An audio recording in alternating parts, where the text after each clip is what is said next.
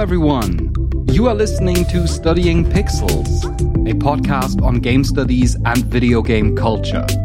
I'm Stefan Heinrich Simond. I'm a game studies scholar from Germany. I'm Dan Hughes, a Japanese scholar from Texas. And you can find us, of course, every Sunday on studyingpixels.com and wherever you get your podcasts. Now, Dan, you are an inspiration in more than just one way. Oh, you're too kind. It's episode 20. I needed to say it at some point. And one way in which you have inspired me recently is to go to the gym and to pick up on my workout routine. Yes. So I've done that. I went to the gym. I registered. I never went. No, I'm kidding. Actually, Step one complete. Step one complete. I pay every month and it makes me feel good already. No, I actually go to the gym 3 times a week and I got a new, a workout plan from a trainer there. I had a trainer session. And today, this morning, for the first time before our recording, I did the full workout that the trainer had, in quotation marks, prescribed me. And now everything hurts. Yes. Well, that means it's working, Stefan. Yes. Yes. He said to me, as I left, he said to me, I hope you're going to have a nice sore muscles. Well, mission accomplished. Well, I thank you for saying so. I'm excited that you're going. I think it's a nice routine to get into. I'm not breaking new ground by saying exercise is good, but boy, it's made me feel better in these past couple of months. I can tell you that much. It does make you feel better, right? Apart from the fact that obviously you want to look cool for the summer season and stuff like that. You want to get rid of your belly maybe. But for me, the best effect that after roughly a month now of going regularly that I have noticed is that I feel more relaxed when we, for example, record for a couple of hours, or when I need to sit down in my office because, working at university, you largely sit down and work on a desk all day and correct term papers and such things. Usually I would always feel kind of, giddy a little bit, and then I had to get up and then I had to walk around. Now that I go to the gym regularly, I feel a lot more relaxed. I agree. It's really good for that, reducing your giddiness, as you put it. I think it's such a great stress management tool because you're right. I sit at the desk too pretty much all day, and you get kind of nervous, and it goes away if you're working out. So glad to hear it. Turns out human beings are not really made for sitting down at a desk for extensive hours. That's right. And I think it's a good way. I don't know what you listen to, but I always find some good music to listen to. And right now, I'm actually stuck on the Deltarune soundtrack when I go to the gym. So Toby Fox, another point in your favor, helping the world be better in all kinds of ways. Yeah, nothing like some good video game combat music while pulling some weights. Dear listeners out there, if you haven't got a gym membership yet, then there's another membership that could potentially be interesting for you, and that is called Studying Pixels Plus.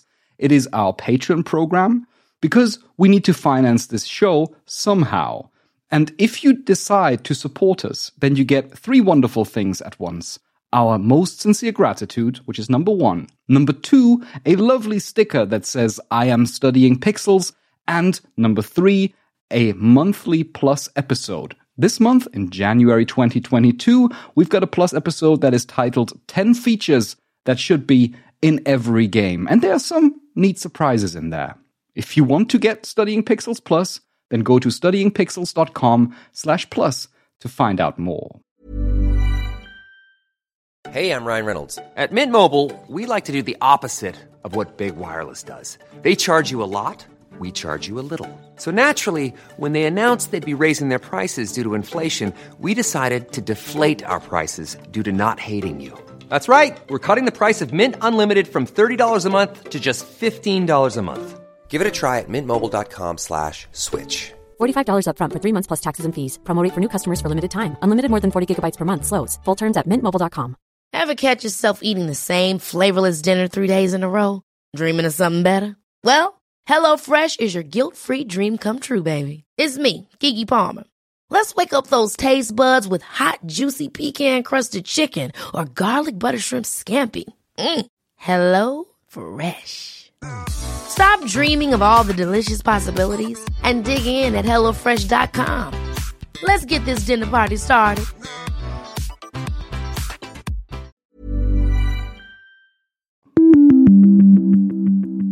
And with that, we're moving on to our main story today, which is about computer education for children. We've got Tobias Klöß, who joins us today. He works primarily in the background on studying pixels, but he does pick up an interview every now and then and brings it on the show. I'm really glad that you're here today, Toby. Yeah, I'm also glad that I'm here today. And I'm also glad that I was able to talk to Linda. And Linda Liukas is an award-winning children's book author from Helsinki and is famous primarily for her book series Hello Ruby, which is a really uplifting story of a little girl who is exploring the whimsical world of computers. So, hello Linda.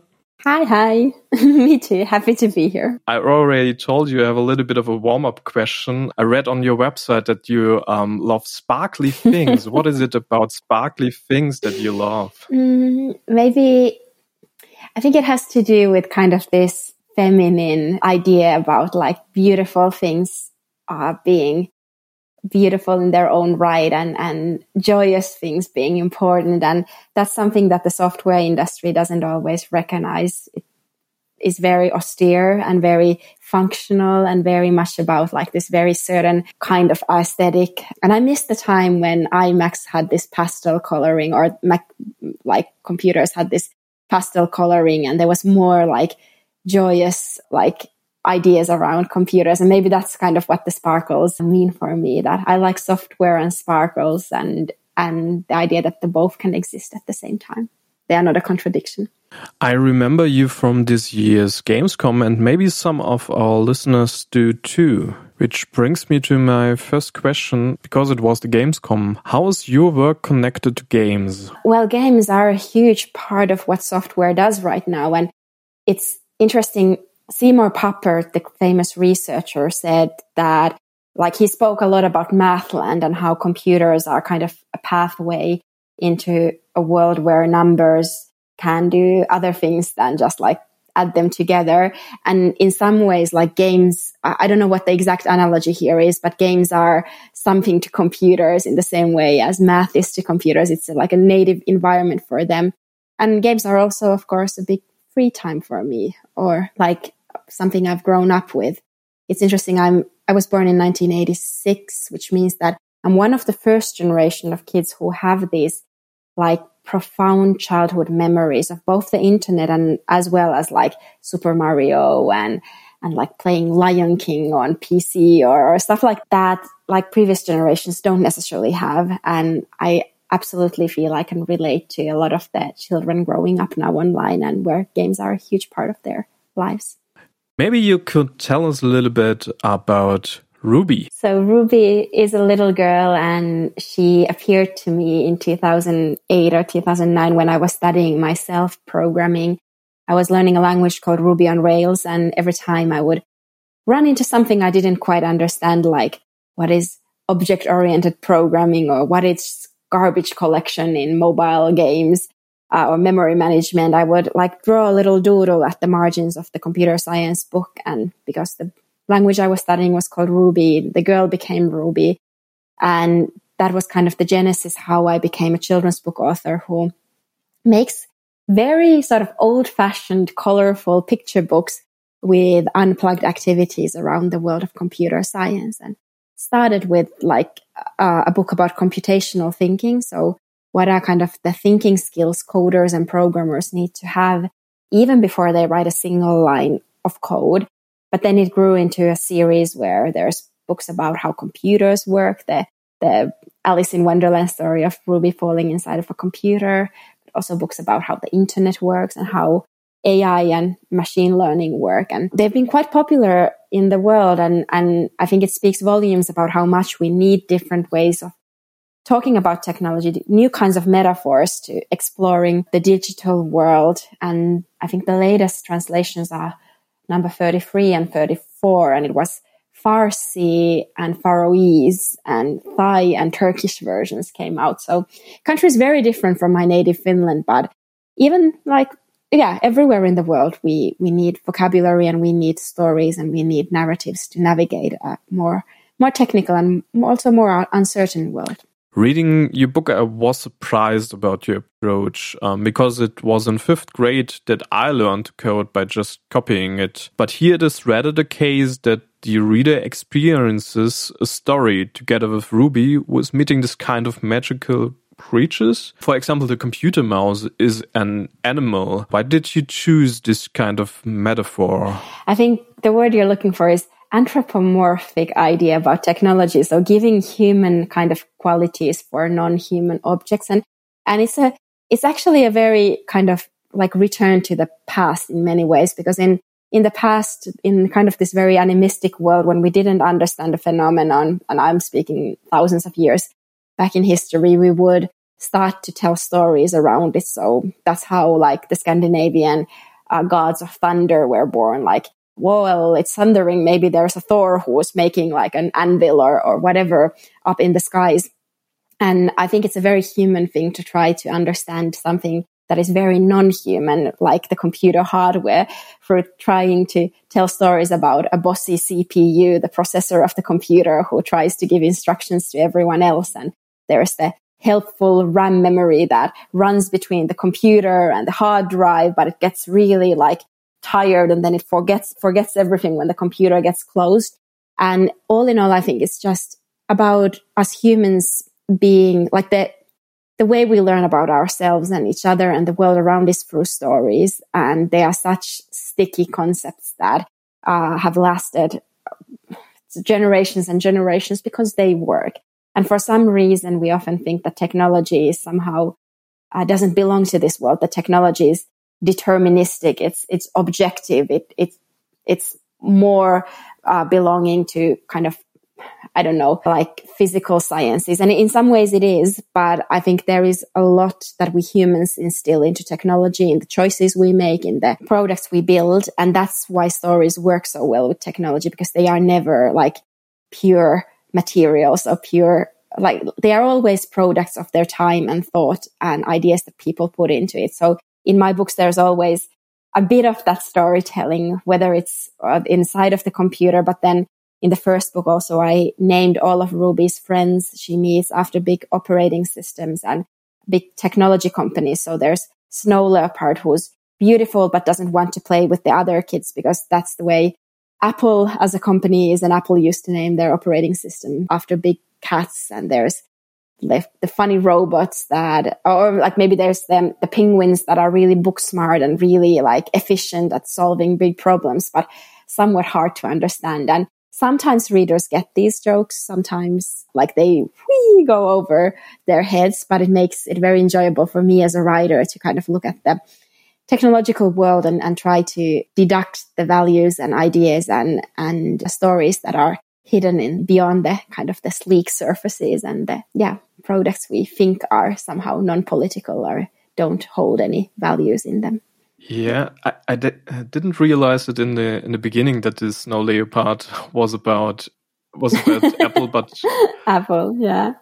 There's a long history of this, like Lewis Carroll, who wrote the Alice in Wonderland series. He was a mathematician, but he also hid a lot of like inside jokes and ideas into children's books. So sometimes I think like whether children's books are the most, well, not the most complex art form, but at least one of the most opinionated places. There are so many opportunities to hide things, and children are such sponges of information. I think my goal with the Ruby books is that, like, not that children necessarily know how to define what a processor is or how the RAM works or even learn a programming language. It's more that I want for them to have an early childhood memory, an experience where they feel like they belong and have this kind of magical story from childhood that they can reference as they grow older. And maybe they'll make the connection then that, hey, like, I can learn how computers work because I read this book as a kid where Ruby falls inside of the computer and so forth. I've seen this penguin before somewhere.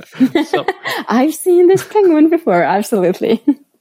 Anyone who's seen one of your videos has seen a lot of cardboards, household items, and similar things. So do we need the actual hardware to teach children about computers?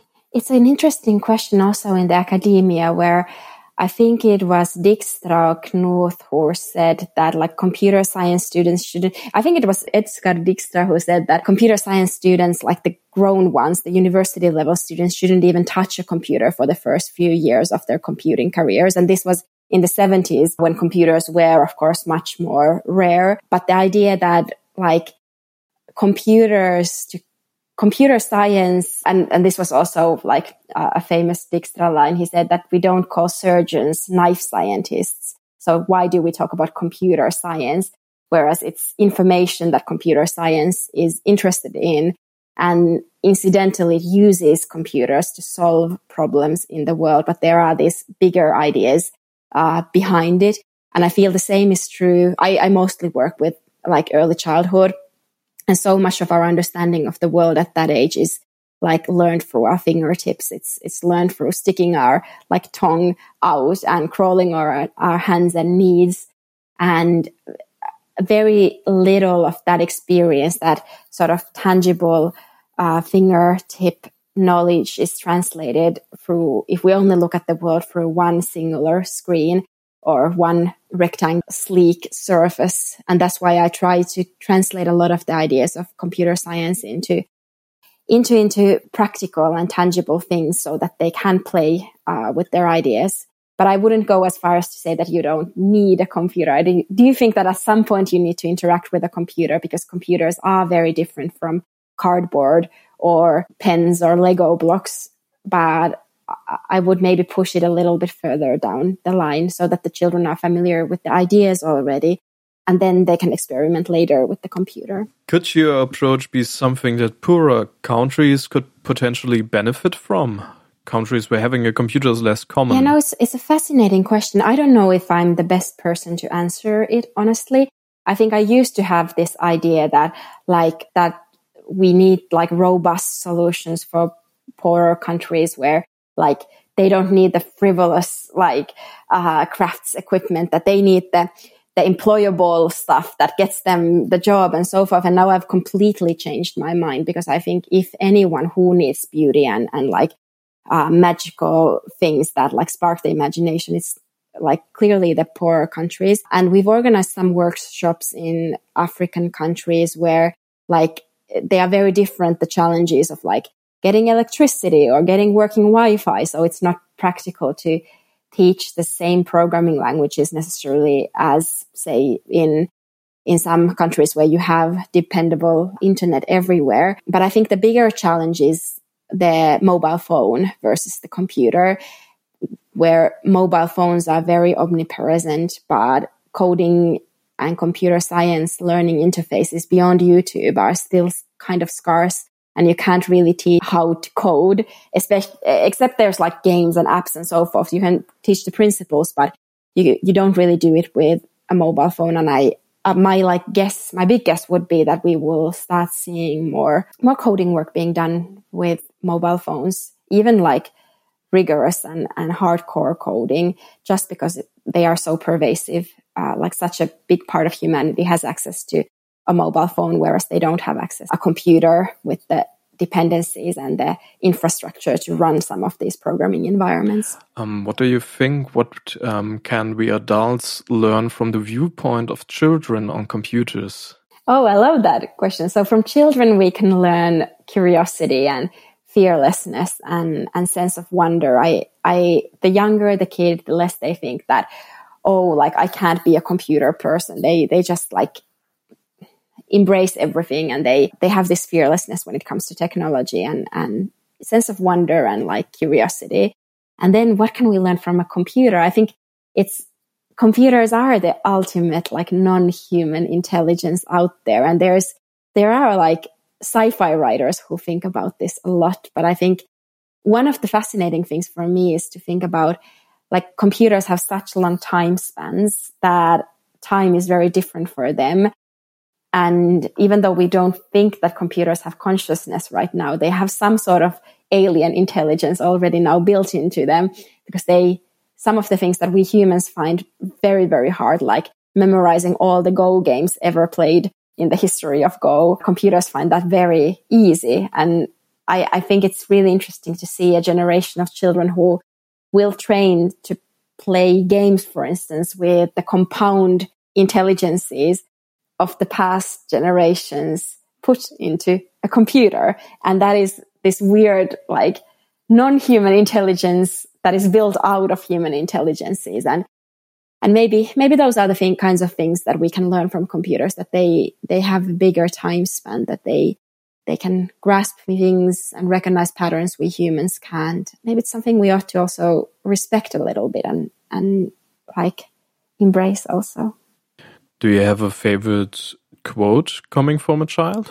Yeah, there's this little girl, and she's not that little anymore even. She must be in her, like, in high school or something, but she was a 9-year-old when I first met her. And I asked the children to define to me what is technology and who uses technology and what is it used for. And she gave me like the most Björk answer. She told me that technology is electricity that loves. It is used to play. I use it to have a conversation with my mom. And finally, we use a WhatsApp application. And then finally she said, people use this technology. So in a very endearing way, she made the parallel between technology is electricity that loves. It might be that it actually read moves, but the love was so much more poetic. And there's something that, like, I don't know, it just makes me smile every time, I think. Let's move over from nice people to mean ones. Were there ever people who criticized your work? I mean, a lot of right-winged people were like, oh, she's not a programmer, she's a woman, and... Oh, and doesn't even... Yeah, it's not a political spectrum. I think it's very much people who've had power when it comes to computer. They feel quite intimidated when someone comes in and says that, like, this too can be computing and these people too can learn the things that gave you power in the past.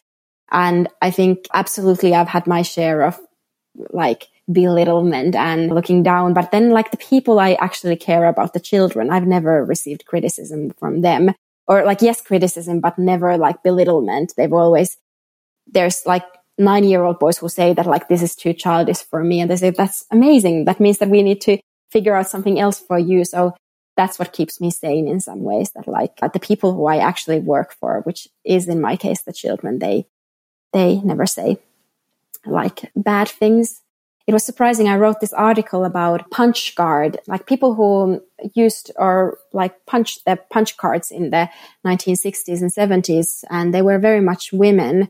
And I interviewed a few of these women, and then also women who became programmers in the early 60s and 70s. And there was this, like, big backlash of, I think they were, like, male programmers in their maybe 70s now or 60s, who said, like, absolutely not. Like, the thing those women did had nothing to do with, like, computers. It had nothing to do with programming. And they were correct. And I never claimed that they were programmers. I just said that there's this kind of world that these women were needed to make the computers, and we don't tell stories about them. So I wanted to tell a story about them. And I was very surprised how defensive people became when someone dared to tell a different kind of story of the history of computers in the 1960s and 1970s. And that came as a surprise for me, for sure. Oh, there was also this movie, Hidden Figures, which is about 3 black women who were, among others, responsible for getting people to space. Yeah, we have this very pervasive story about, like, technology being a story about a lone male innovator who comes up with an idea and executes it in his or his garage, and mathematically able and so forth. Whereas it's funny, like, how we only can think through that, almost like a hero's journey, that, like, and then he faces hardships, but at the end he prevails. And I really, like, would wish that there were different shapes of stories. Not even that, like, we need to rewrite stories from the past. I think we just need different shapes of stories, because computers didn't, like, fall out of the sky and they didn't come from the mud, but they were built by very, like, multidisciplinary people, material scientists and cognitive scientists and poets and mathematicians. And I love that, like, there's no single one computer. Like, yes, the ENIAC, which was incidentally programmed a lot by women, it was the first computer, but it was the first digital computer. Before that, there were other kinds of computers. And even when we think about Germany and the history, there was who made like one of the first computers. So there were multiple firsts and multiple approaches. And that kind of never get told as a story because it's a complicated story to tell. And people love simple stories. And the lone male innovator is a simple story to tell. But I think we are now ready as a world to start exploring at least different shapes for stories. And one metaphor I keep telling is like, I wish stories would look more like a mushroom hunt, because when you go on a mushroom hunt, you don't necessarily find the one white, like lion, the mythical beast that is there. But then when you find one mushroom, you find another mushroom and another mushroom, and like these rhizomatic networks start to emerge and they start to make sense. And I wish there was a little bit of more of that in the technology world. What adds to that is a quote by you, taken from one of your presentations, which says, "Little girls don't know that they are not supposed to like computers." And that brings me to my next question. Which role do parents play? Well, I think researchers and academics would be much better at answering this question, because this is a topic that has been researched and also is being researched quite like currently. And I think at some point there was this like data point that said that by the age of 12, children have, like girls have decided that they are either math people or not math people. And it kind of makes sense because that's the moment when they start to really, like preteens start to define themselves and have these like mini identity crises where they start to say that I like this and I don't like that, and this is who I am and this is who I'm not. But then I read also a research study that's like said that it might even be as early as 5 years old, which is insane to think that a 5-year-old girl can say anything about what they can or can't do, yet alone whether they are like a computer person or not a computer person. And I think this is where the parents' role comes in, that like trying to push that delimiting choice as far and as like further ahead to the point where the child actually is ready to make those identity choices. And even then I would be a little bit less black and white, saying like, what if you can be both?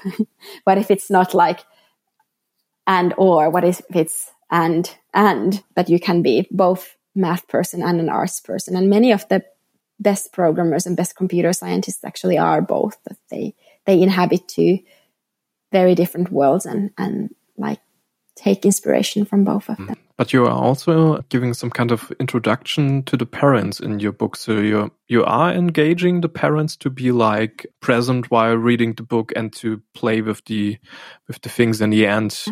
It's a hard ask, honestly. I think I like to give systemic answers, saying that we need to invest in teachers and we need to make sure that educational systems take into account that computer science is a foundational like science, and it's about understanding the world and giving children vocabulary and tools. And it's a hard ask to say that parents need to take responsibility, especially in Western countries where, well, at least in Northern European countries where we often push a lot of the responsibility to educational systems. But I've been working a little bit with my Chinese publisher, and it's very fascinating how differently the role of parents is seen in Chinese culture. And I got a little bit inspired by their approach. And I do think that parents have a big responsibility on their children's learning. And the Hello Ruby books, yes, they can be read by a child alone, but yes, they also become so much better when there's a interested parent or like another grown-up. Doesn't need to be the parent. It can be just another important grown-up in the child's life who explores these topics together. And that's why there's always a lot of prompts in the activities saying that, like, go ask your grandparents or someone elderly, like how they did these things when they're growing up, or interview your like neighbors on what they do. So rather than like sticking the child in front of a screen or in front of a book alone, making it like a collaborative thing. But I know it's a hard ask, and parents are doing a lot, and learning to think programmatically is not probably the thing you want to start doing, because it's hard and it's scary to do things that you don't know well yet. But that's where the curiosity and fearlessness and sense of wonder come in, where I think it's important to engage in your children's lives and be curious about the things that they will be curious about. And I know quite a few parents who practice math things and conjugations of verbs with their children. So for school prep. So probably coding and computer science are one of these things where... Maybe we can come back to sparkly things in the end. Because my last question, I think it's a little bit like a vision. How would our world change if not only the 20-somethings were creative with computers, but if we introduced computers to a broader audience instead? We're starting to see that. I think I used to say that the next big thing won't come from Silicon Valley and it won't come from one of the hotspots. And now we're kind of seeing that, like, we have TikTok where this explosion of creativity, and that came from China originally. And of course, it's like Northern Americans who perform there and create content there. But more and more, I think we're starting to see a more multi-voiced, maybe that's not word, but many voices and different perspectives when it comes to technology world. And in some ways, I don't even want to make that guess of what the world will look like. But I bet it's going to be more colorful and more exciting and more inclusive when we give more people tools and voices to create the kind of technology world that looks like them. Because I'm only one person and my books look nothing like the books that I grew up reading when it came to computer science and coding. And I think there is a room for like computer science education that is perfect for the little boy who wants to wrestle all the time, or the little girl who can't stand still on like chair, or someone who's very, very introspective and wants to study. And maybe that's one of the beautiful things about technology, is that it's made us more connected to one another and also opened up markets. I hate the word markets, but opened up audiences for all kinds of experiences. And I, coming from a small Northern European country, like I wouldn't have been able to do only 10 or 15 years ago. But now with the internet, it's been like possible to reach audiences and reach people who think like I think about the world of technology. And as you mentioned with your experience with the parents, like some people love what I do and some like, meh. Like maybe we'll wait for the educators or the teachers to teach them and so forth. And that's completely okay. I think it's the plurality of choices is the interesting thing. As long as we have choice and as long as we have different pathways to learn about these things, I think it's a good thing. Says Linda Liukans, the so-called Mary Poppins of computer education. If you are interested further in her work, you can go to her website, lindaliukas.com. Well, thank you so very much, Toby, bringing that interview. Thank you very much, Linda, for being here. And now, Dan and me, we're going to move on to do some side questing. Hey, I'm Ryan Reynolds. Recently, I asked Mint Mobile's legal team if big wireless companies are allowed to raise prices due to inflation. They said yes. And then when I asked if raising prices technically violates those onerous 2-year contracts, they said, "What the f*** are you talking about, you insane Hollywood ass?" So to recap, we're cutting the price of Mint Unlimited from $30 a month to just $15 a month. Give it a try at mintmobile.com/switch. $45 up front for 3 months plus taxes and fees. Promo rate for new customers for limited time. Unlimited more than 40 gigabytes per month. Slows full terms at mintmobile.com. Many of us have those stubborn pounds that seem impossible to lose, no matter how good we eat or how hard we work out. My solution is PlushCare. PlushCare is a leading telehealth provider with doctors who are there for you day and night to partner with you in your weight loss journey. They can prescribe FDA-approved weight loss medications like Wegovy and Zepbound for those who qualify. Plus, they accept most insurance plans. To get started, visit plushcare.com/weightloss. That's plushcare.com/weightloss. I'm Sandra, and I'm just the professional your small business was looking for. But you didn't hire me because you didn't use LinkedIn Jobs. LinkedIn has professionals you can't find anywhere else, including those who aren't actively looking for a new job, but might be open to the perfect role, like me. In a given month, over 70% of LinkedIn users don't visit other leading job sites. So if you're not looking on LinkedIn, you'll miss out on great candidates like Sandra. Start hiring professionals like a professional. Post your free job on linkedin.com/achieve today. Hey there, it's Michelle Norris. I'm host of a podcast called Your Mama's Kitchen. When I travel, I'm usually looking for a way to find a taste of home when I'm not at home. And one of the things I love to do when I am at home is entertain. And Airbnb allows me to do that. When I was in California recently, I rented a house that had a great kitchen. And when we were sitting around the table, we were all thinking, we're in someone else's house. Someone could be in all of our homes as well. If you have a home, but you're not always at home, you have an Airbnb. Your home might be worth more than you think. Find out how much at airbnb.com/host.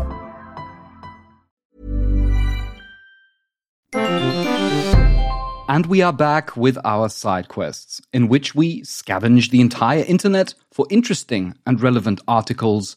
And sometimes we also bring our own video game impressions. Of course, regardless of what we talk about, you can rely on finding all links that we talk about in the show notes right in your podcast app.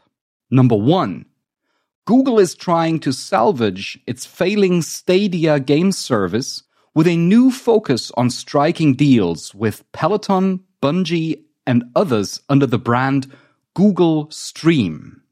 This article was written by Hugh Langley and published on BusinessInsider.com. Well, Google Stadia, it made huge promises when it launched in 2019, and I must say, I kind of was a believer. You were? I'm not usually into that kind of hype all that much, but I was skeptical at first, but then I went to Gamescom in Cologne and I got to play Doom 2016. I think that was Doom 20, oh no, wait, it was Doom Eternal. I got to play Doom Eternal on Stadia, on the show floor, running on an old crappy notebook that was just plugged into a big monitor. You had a gamepad in your hand, and you could clearly see that it was not running on the local hardware, but that it was streamed. And I found that so impressive, especially for a game as finicky and as twitchy as Doom. Sure. That really convinced me at the time. I think I was on the opposite end of this.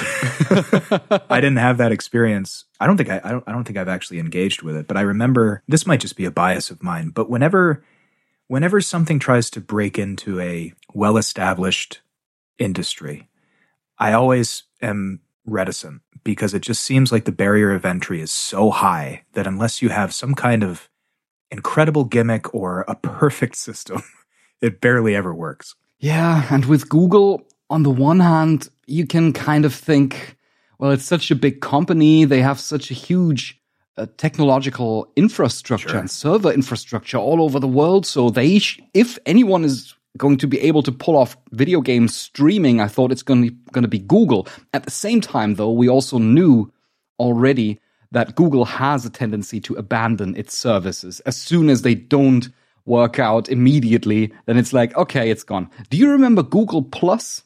Yes. That was supposed to replace Facebook, I think. Yeah, I think somewhere deep in my internet history, I still have an account because of an old YouTube account. And boy, I haven't thought about that since probably I used that YouTube account.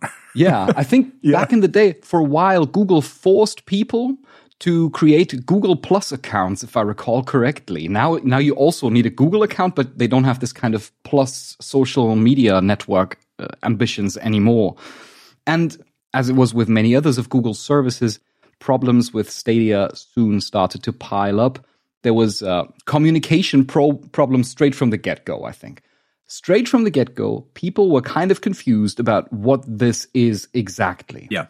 There was this slight insinuation that this would somehow be something along the lines of a Netflix for video game streaming, which was, though, never the case. To be fair, Google never communicated that it would be a Netflix for video game streaming. It's just a platform. You need to purchase the games. You don't have a Stadia subscription, and that allows you to play like a huge roster of video games. No, you need to purchase them or a license, stream them, essentially. And this turned me off of Stadia pretty quickly. There were a couple of free games that I tried out, and as soon as I was done with them, I thought, okay, I'm not going to buy a game on here. I think that's the problem with doing things like this, is because there are so many business models that already exist that people are primed to think, oh, it's the blank of blank, right? It's the Netflix of video games. When this was announced, I remember thinking consciously, this is not going to be like Netflix for video games. This is its own situation. And yet I also remember that they didn't do much to dissuade people from that idea. It wasn't, obviously when you're marketing, you're not going to say what your product isn't, I guess. But still, I mean, it's such a specific place that people's minds go to. I think it did them a disservice not to say, no, that's not what this is. It's actually this. Yeah, exactly. It came also with a whole lot of lacking features directly at the beginning. It didn't really work out. There was a lack in game library, in actually games to play on Stadia, even though they had some strong partnerships with Bungie, but it just wasn't sufficient. And after, especially important, Google really hyped up that they would have exclusive Google Stadia games. And they have some, very, very few, and they are pretty cool. There's, for example, a game called Guild, which I remember playing back then, which is kind of like a little bit Silent Hill inspired. It's about bullying, and you sneak through like an abandoned school. It's like psychological horror. You're a young girl. Oh, it's pretty cool. That sounds interesting. I played that on Stadia, and it was pretty nice, except for the usual disconnects that would occur because it's a stream after all. However, soon enough, Google decided to close down its internal game studios, so they would never see the light of day. Now, quote, the Stadia consumer platform, meanwhile, has been deprioritized within Google, insiders said, with a reduced interest in negotiating blockbuster third-party titles, end quote. And when they say it has been deprioritized, then that is a euphemism for this thing is dead. That we talk about corporate speak a lot on this show. That is, if you wanted a definition for deprioritized, it means we're not doing anything with this anymore. You can't expect anything from this anymore. So there will be no native Google Stadia games, and there will be no new third-party titles on the platform available anymore, which raises the question, is this the end of Stadia altogether? And it might be. It might be just especially in the way that we know Stadia, because Google is now focusing to lend this kind of platform and infrastructure to other companies, for example, Capcom, because they have something there. They have something there with the idea of being able to stream video games directly in a browser to people. And Capcom, for example, intends, or even, I don't know whether they do it already, but it's at least what they intend to do, to allow people to play demos of their games, of Capcom-published games, on the website, directly in your browser. Which is kind of cool, because if you think about it, how nice is it, rather than watching a trailer, you can just pick up your USB-connected controller and simply click start, and you can play like a 15-minute demo of whatever game. I think this is a very interesting approach. And, quote, this is the last information that I have, quote, Google has closed at least one deal. In October, AT&T began letting customers stream the game Batman Arkham Knight directly from their web browser. While Google's branding was nowhere to be seen, AT&T confirmed the game was running on the Stadia technology, end quote. I just have a feeling in my gut that we're not there yet with streaming. So the idea of using it for demos, or maybe just funneling resources into one particular game as kind of like a flagstone, or a flagship rather. Yeah. That to me makes more sense than trying to go all in right now. I think so too. I think there will be other companies who will win the race when it comes to establishing video game streaming as a hallmark in the industry. Google Stadia will not be it, but maybe it can be. Maybe it can be a provider of services and infrastructure that other companies can then use to make the streaming more available to more people. At least that's a possibility that I could envision. I would think that it's far more likely that, given Amazon's ownership of Twitch, that Amazon at some point in the future would take this technology and integrate it into their already existing platforms so that people on Twitch or people on Amazon Prime can use this kind of functionality to actually stream these games, or, continue with the demos, whatever it's doing. That to me seems more like, I guess, unfortunately, we live in a world where Amazon, the Shinra Corporation, is controlling everything. So That's probably where it'll end up, but it's not off the table for me. I just think it's not there yet. My chips are on Nintendo because they got the Kingdom Hearts Cloud version. Listeners out there, there's a reason I'm not talking about that. You can play one game and stream it from the cloud. Wouldn't that be crazy if Nintendo is the one to lead that? Yeah, they kind of come out and then, you've been waiting for a Switch Pro.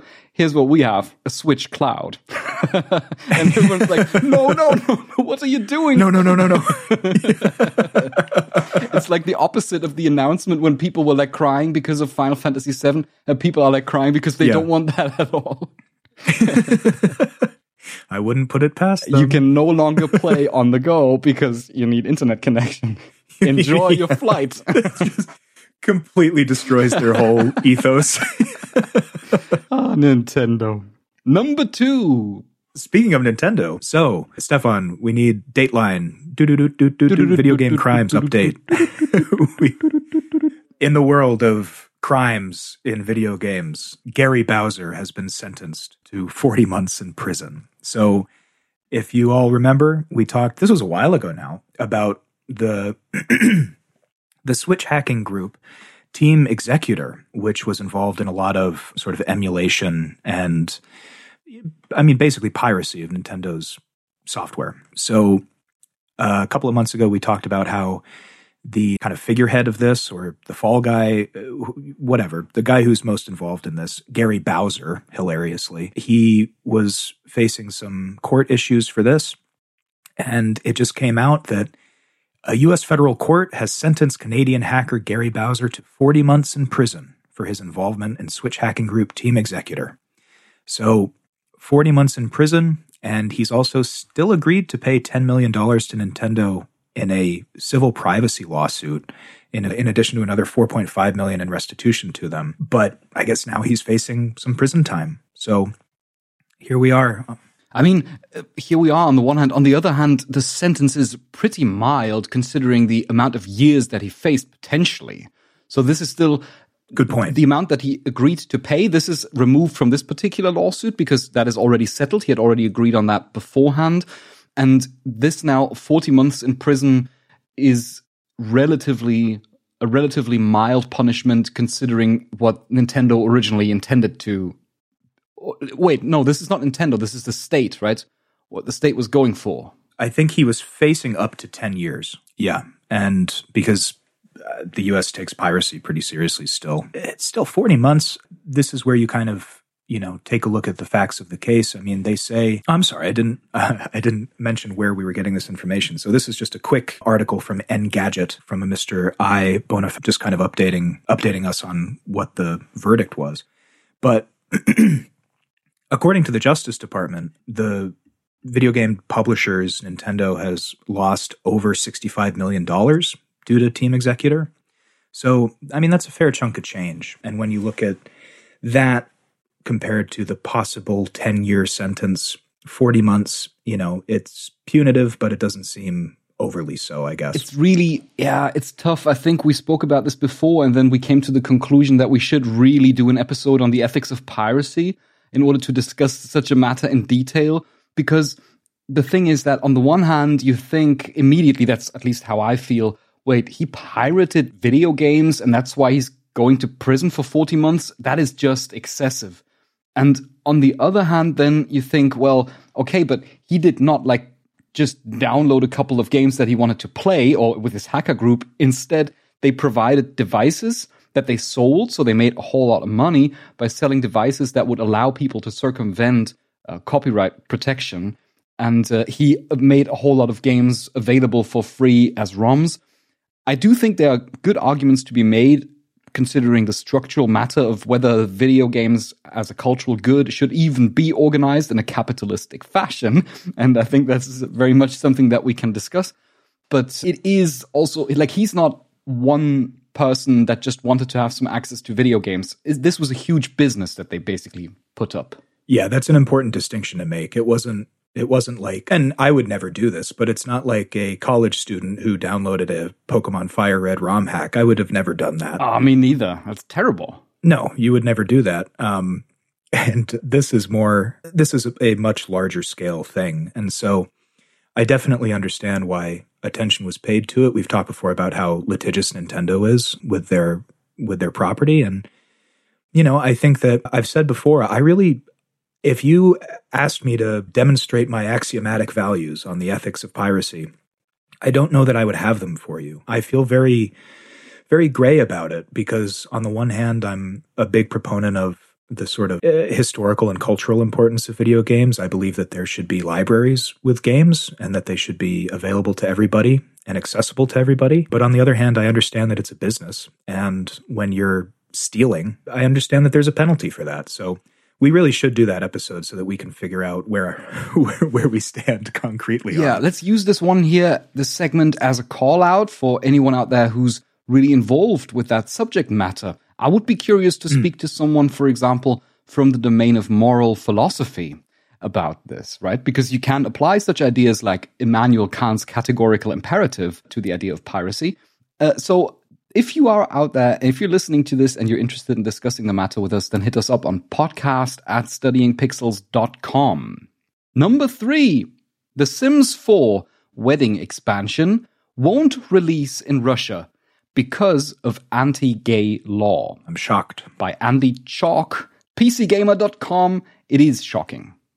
The thing is, often enough we speak about major publishers and their wrongdoings. In this case, it's one of the few incidents where I felt like EA did everything right in this context. How often do you get to say that? How often do you get to say that? I relish it. Bathe in the sunlight of those words. On 8th of February, EA announced another expansion of The Sims 4, titled My Wedding Stories. EA published an announcement trailer that featured a couple of characters, amongst who are 2 female Sims, Dominique and Camille, getting married. And they're smooching, and they're doing stuff like that. They're also not white, by the way. So, of course, this would cause some problems, unfortunately, in our times. Unfortunately being the key. And I should clarify, when I said I'm shocked, it was in sarcastic response to Russia. It is shocking, though, this situation. It is shocking, because the thing is that one day after announcing the expansion, EA released a statement titled, Our Commitment to You, a letter to our players from the Sims team.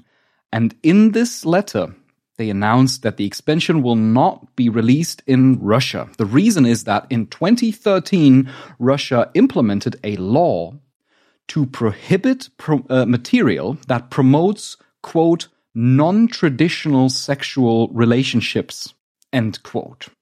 And if you violate that law, for example, by showing a kiss between two men or 2 women in a film or whatever video game, then you can be fined with up to $13,400 US.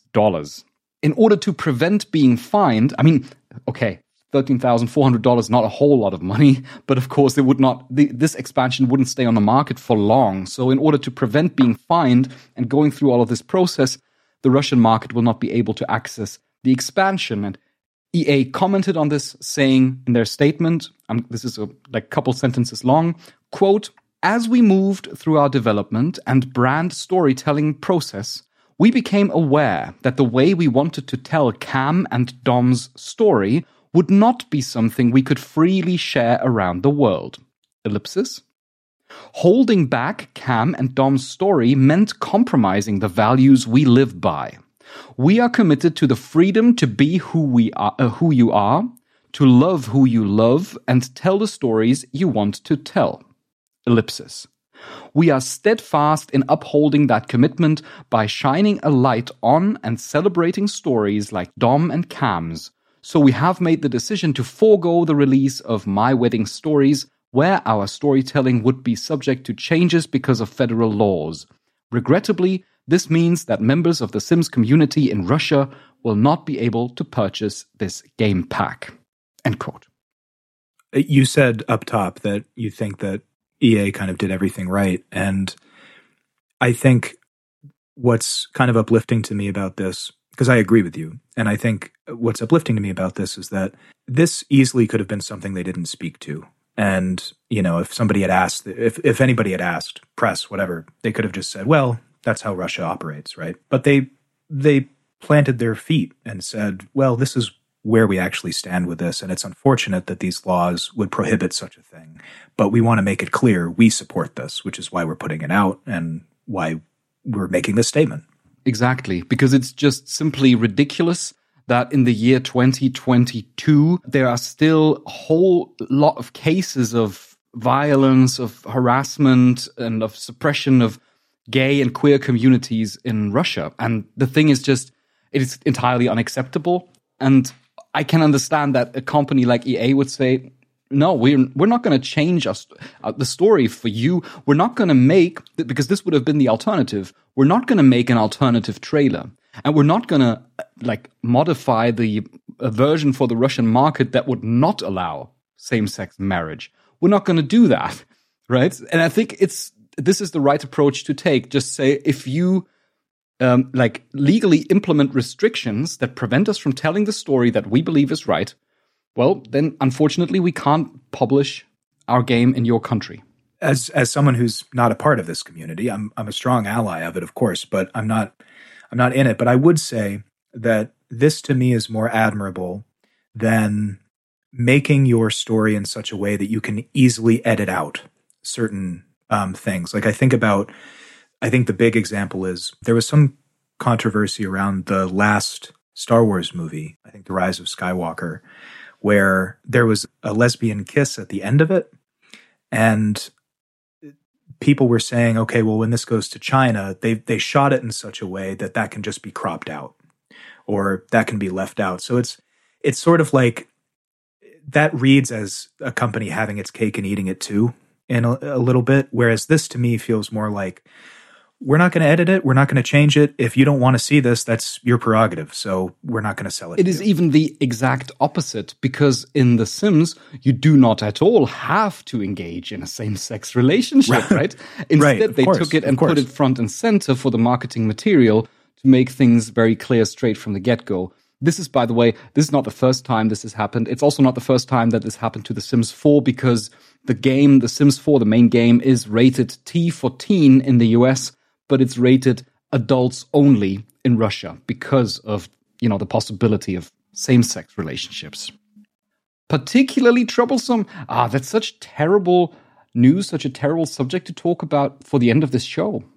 Well, then let's punch it up a little bit. I think that we don't, as gamers, we don't get to praise EA often, if at all, right? And I think that this is a cool stance to take.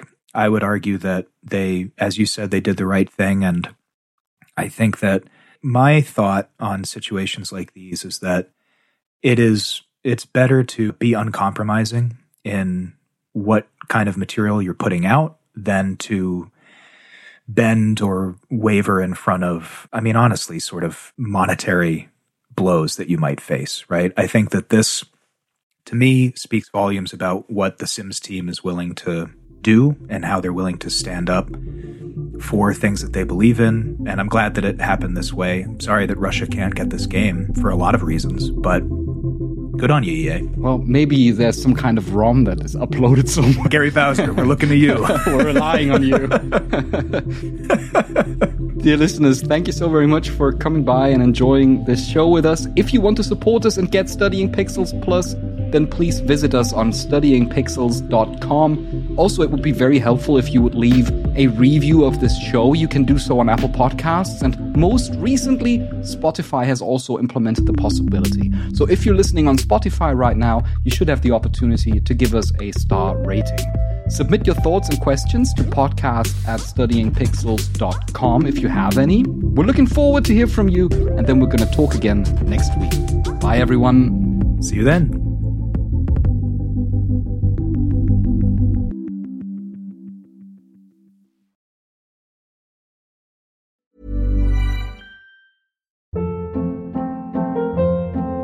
Hold up. What was that? Boring. No flavor. That was as bad as those leftovers you ate all week. Keke Palmer here, and it's time to say hello to something fresh and guilt-free. Hello Fresh. Jazz up dinner with pecan-crusted chicken or garlic butter shrimp scampi. Now that's music to my mouth. Hello Fresh. Let's get this dinner party started. Discover all the delicious possibilities at HelloFresh.com. Hi, I'm Daniel, founder of Pretty Litter. Did you know cats tend to hide symptoms of sickness and pain? I learned this the hard way after losing my cat, Gingy. So I created Pretty Litter, a health monitoring litter that helps detect early signs of illness by changing colors, saving you money and potentially your cat's life. Pretty Litter is veterinarian developed, and it's the easiest way to keep tabs on your fur baby's health right at home. Go to prettylitter.com and use code ACAST for 20% off your first order and a free cat toy. Terms and conditions apply. See site for details.